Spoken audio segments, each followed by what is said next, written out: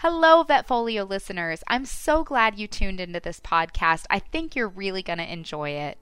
This podcast is sponsored in part by Hills and features Dr. Emmy Ferrell, a third-year shelter medicine resident at the Oregon Humane Society who has a focus on veterinary forensic science. Parts of this discussion were difficult to talk about as someone who's not in the field of veterinary forensics, but I also felt like we were discussing something that needs attention and needs to be talked about.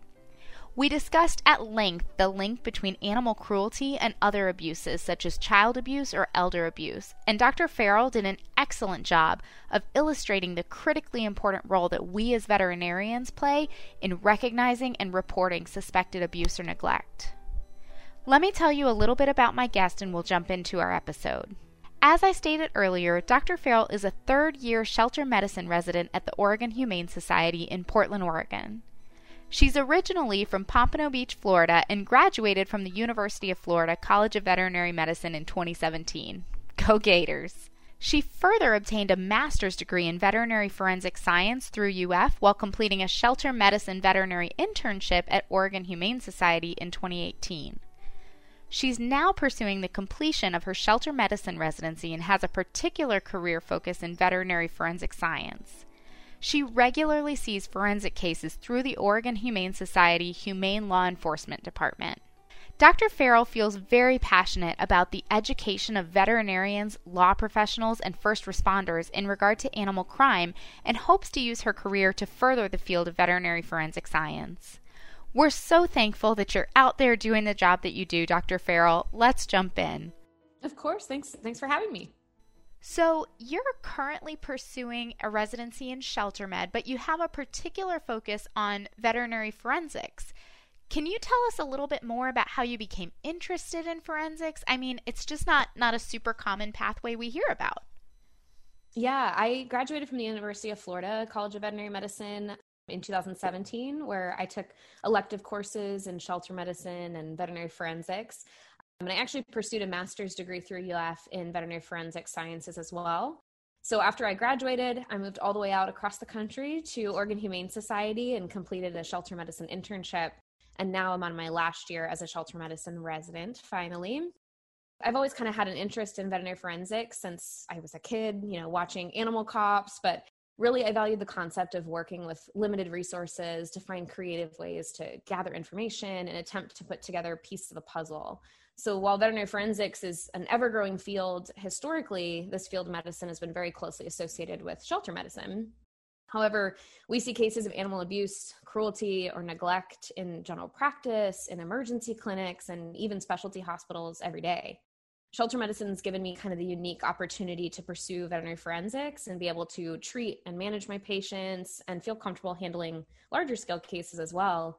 But working with limited resources, as many shelters do, really allows me to be creative and prioritize steps as you kind of problem solve through these cases. I totally agree. The problem solving part of it, including the creativity that you have to find when you don't have all the resources, is one of my favorite parts of veterinary medicine as well.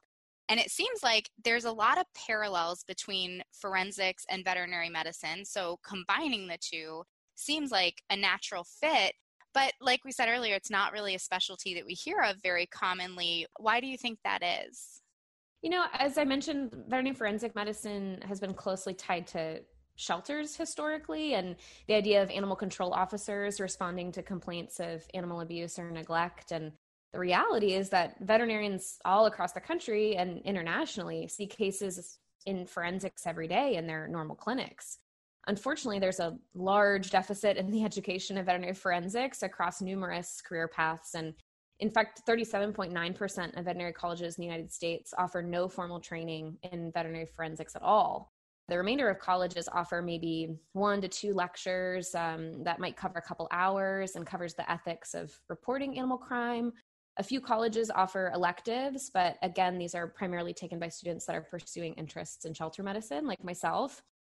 And with limited access to this information in veterinary schools, students graduate and are expected to know how to recognize and report animal crime without perhaps even ever being exposed to the concept while in school.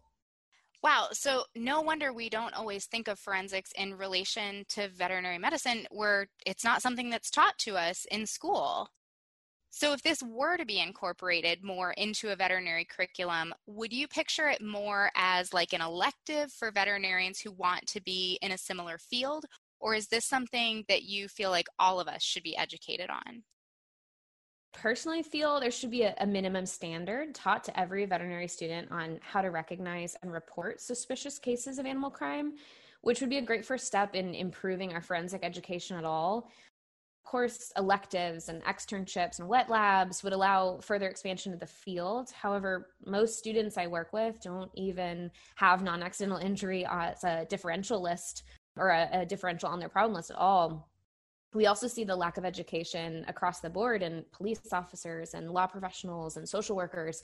All of these fields are expected to know what to do when faced with animal crime, and yet many of them have never even been educated on how to recognize it. You're right. We don't have much training on this topic, so non-accidental injury is not always top of mind when we're triaging an animal. Is there any information about how commonly, say, a general practitioner would see a case where we would benefit from forensics training? And could you give us some examples of that? Absolutely. There are several studies out there right now that looked at how often general practitioners encounter a forensic case and how adequately trained and prepared they felt to handle one. In 1999, a veterinary survey revealed that the average clinic sees about 6 cases of suspected animal crime in every 1,000 patients. Less than 8% of the veterinarians in that study felt they'd received adequate training in recognizing and reporting, and less than 40% understood their rights and responsibilities as a veterinarian. Similarly, JAVMA produced a study in 2017 where 87% of veterinarians surveyed had encountered at least one case of suspected animal crime, but only 55% reported. That's an 18-year span of time where we're still seeing veterinarians facing the same lack of training. I think the misconception is that animal abuse and neglect will fall solely to animal control officers or shelter veterinarians, when in reality, we should all be prepared to see a case and feel confident in recognizing and knowing, based on our state or county, who to report to. And of course, these cases come in all different shapes and forms, and while some may be very obvious, others are not at all. Some themes to consider as, a practitioner who might have a case presented to you is looking for things like changing histories or overly vague descriptions of events as you're kind of talking with a client. You may also consider a history in relation to your medical findings. Does it make sense? Could that sequence of events have led to the problems you have at hand? How chronic or acute is the problem? You may also notice a pattern of trauma or repeatedly seeing an animal for unexplained injuries. It may also sound surprising, but many abusers, in fact, seek veterinary care after they've injured their own animal. The thought of seeing an animal abuse case and letting that animal walk out the door with no further intervention because I didn't recognize what was going on, that thought kind of makes me sick to my stomach. What about when abuse doesn't take the form of an injury that we need to treat? What about when it's more a general lack of care or neglect for that animal? Yeah, absolutely. I mean, talking about neglect or kind of breaking things down into one category of neglect and one of abuse, neglect can be a very fine line, as many cases could result in just from lack of education or a lack of access to care, which is another crisis in our profession. More obvious neglect cases may be starvation, embedded collars, severe or strangulating mats, severely overgrown nails or hooves, and hopefully most veterinarians would feel comfortable recognizing that. The tougher cases for sure are the chronic conditions and or lack of appropriate care. Neglect is defined as failing to provide the minimum care for an animal. So that could include food, water, shelter, medical needs. But I try to first run myself through like the 5 freedoms with these cases and ask myself, are their needs being met, to a minimum? I also ask, does the client understand what I believe is medically necessary for this pet to have a good quality of life? And is this something a reasonable person would be able to recognize as a problem and recognize that they should be seeking care? And still, even with these questions, it can be really tricky to decide when to report. One of my colleagues shared a thought-provoking question with me early on that was, how would I proceed if this was my grandpa's dog? And that question has just really stuck with me. And I've kind of referred back to it with other cases that I've seen, because my grandpa's dog is geriatric, the heart murmur, has terrible dental disease, and may not have the best grooming care, but is comfortable and eating and not suffering. And so would I report him for neglect due to the severity of the dental disease? But if this dog was unable to eat or, was in pain or was suffering and he was refusing to seek necessary care, then yeah, that dog needs help, right? Abuse, on the other hand, or cruelty, comes more from the intent to harm.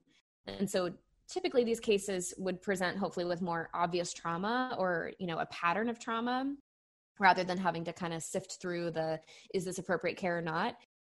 What you may see with non-accidental injury is repetition of injury or unusual trauma locations. And a 2016 study actually compared motor vehicle trauma to non-accidental injury, found that hind end trauma, pulmonary contusions, abrasions are more common with motor vehicles. A lot of animals present and the owner says, I don't know what happened. They went outside, maybe they got hit by a car. And so that's kind of the pattern we see more commonly with motor vehicles, while facial trauma, so ocular injuries, broken teeth, facial fractures, front end trauma, or rib fractures are more common with non-accidental injury. And keeping non-accidental injury on the differential list is, I think, the best place to start by asking yourself, could this have been intentional? Does the story match the pattern of injuries? I once had a case with a 5-month-old kitten that had suffered from, several injuries, but by the time I saw him had severe head trauma, showed up to the shelter, and the owner brought him in as, she couldn't afford to take care at her clinic, or emergency clinic that she went to. She was quoted a lot, so she ended up surrendering him to the shelter. And receiving his records, I went through and looked, and he had already been to the emergency clinic 3 times in this cat's 5-month life. And, once for a traumatic tail injury, once for ocular hemorrhage and broken teeth, once for wounds on the face and paws, and now presenting to me for severe neurologic signs, emphysema, rib fractures. And, out of all those repeated visits, none of those veterinarians ever reported any suspicion. And now the 4th time, it was unfortunately too late for this cat. That is heartbreaking. That poor kitten. Stories like that are heartbreaking, and they just really drive home how important it is to keep non-accidental injury on our differential list. Even though, at least for me, sometimes it seems a little scary to take such a definitive stance. You think of stories like that and it's like, oh my goodness. So based on our talk here, it sounds like we may see cases like this more commonly than we expect, but hopefully this isn't a weekly or even a monthly occurrence. Even if we're seeing only like 1 to 2 cases per year, there's reasons beyond getting an animal like that poor kitten out of a bad situation that we should be able to recognize these, right? Oh, of course. There is an immense link that is recognized between cases of animal abuse and neglect and child abuse, elder abuse, domestic violence. This association is actually referred to as the link. And actually the FBI used to lump all animal-related crime into a miscellaneous category. And only in 2016 did they actually start separating animal crime into its own separate entity to try to link these different connections that we're seeing and figure out where to intervene. And so the FBI database now tracks animal crime in an attempt to intervene sooner. And we often see these acts of violence towards animals precede violence towards humans. So kind of a great spot to figure out where's the place where we can intervene and make things happen in a sooner fashion. It's really important to remember, I think, that our animal patients may only be a snapshot into what's happening in the home behind closed doors. And sometimes the only way other criminal acts of violence are discovered is through the investigation into an animal crime.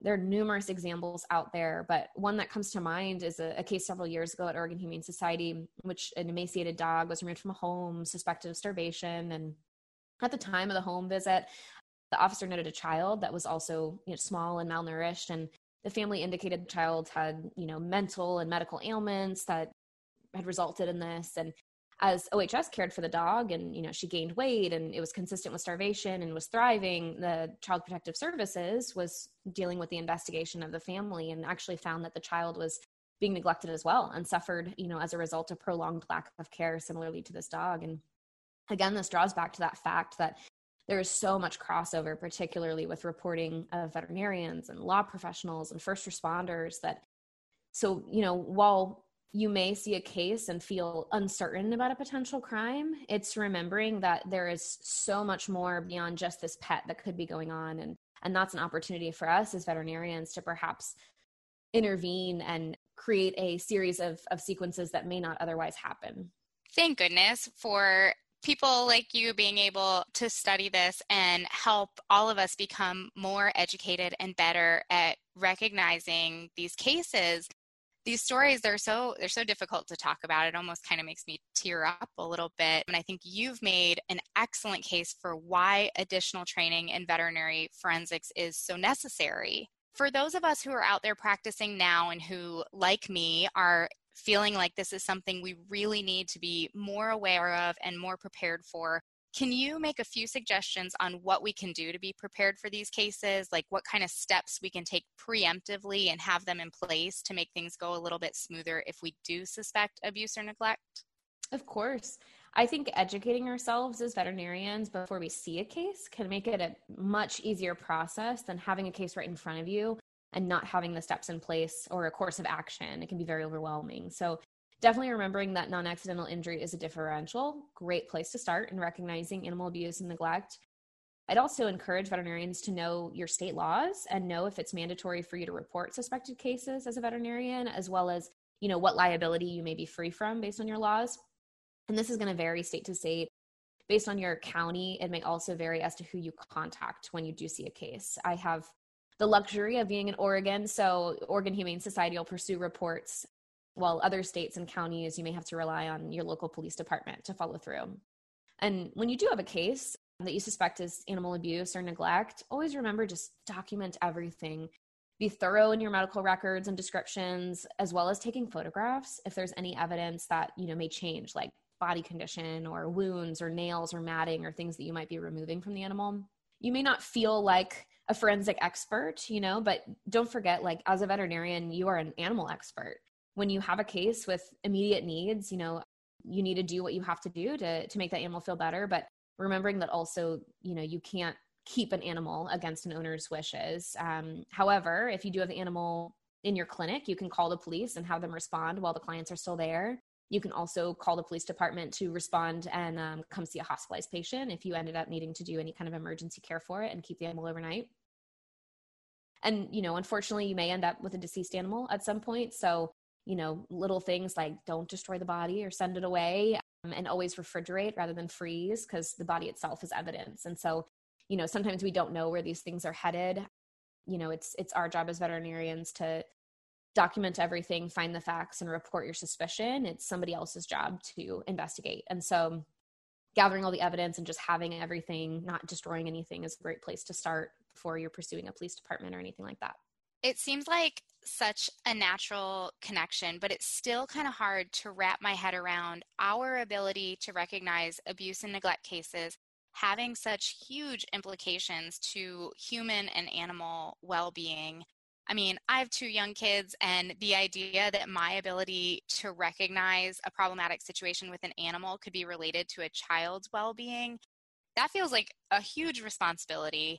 I think that one thing that might hold us back in some of these cases, and I know it's kind of been in the back of my mind during our conversation, is that fear of being wrong and the backlash that could come with that. Can you speak a little bit to that? Yeah, we know that vet schools are not educating new veterinarians on how to recognize and report. But as a veterinarian, again, we are all experts of animal well-being. So feeling comfortable in that fact and knowing how to recognize is great. But remembering, and you mentioned this earlier, of fear of uncertainty, of having to make such a stance on something, and remembering that, again, like it's not our job as a veterinarian to prove that a crime has occurred. We're only there to report based on our suspicion and let the experts do the investigating into seeing if it's a crime, do the investigating into laws to determine what crime may or may not have been committed.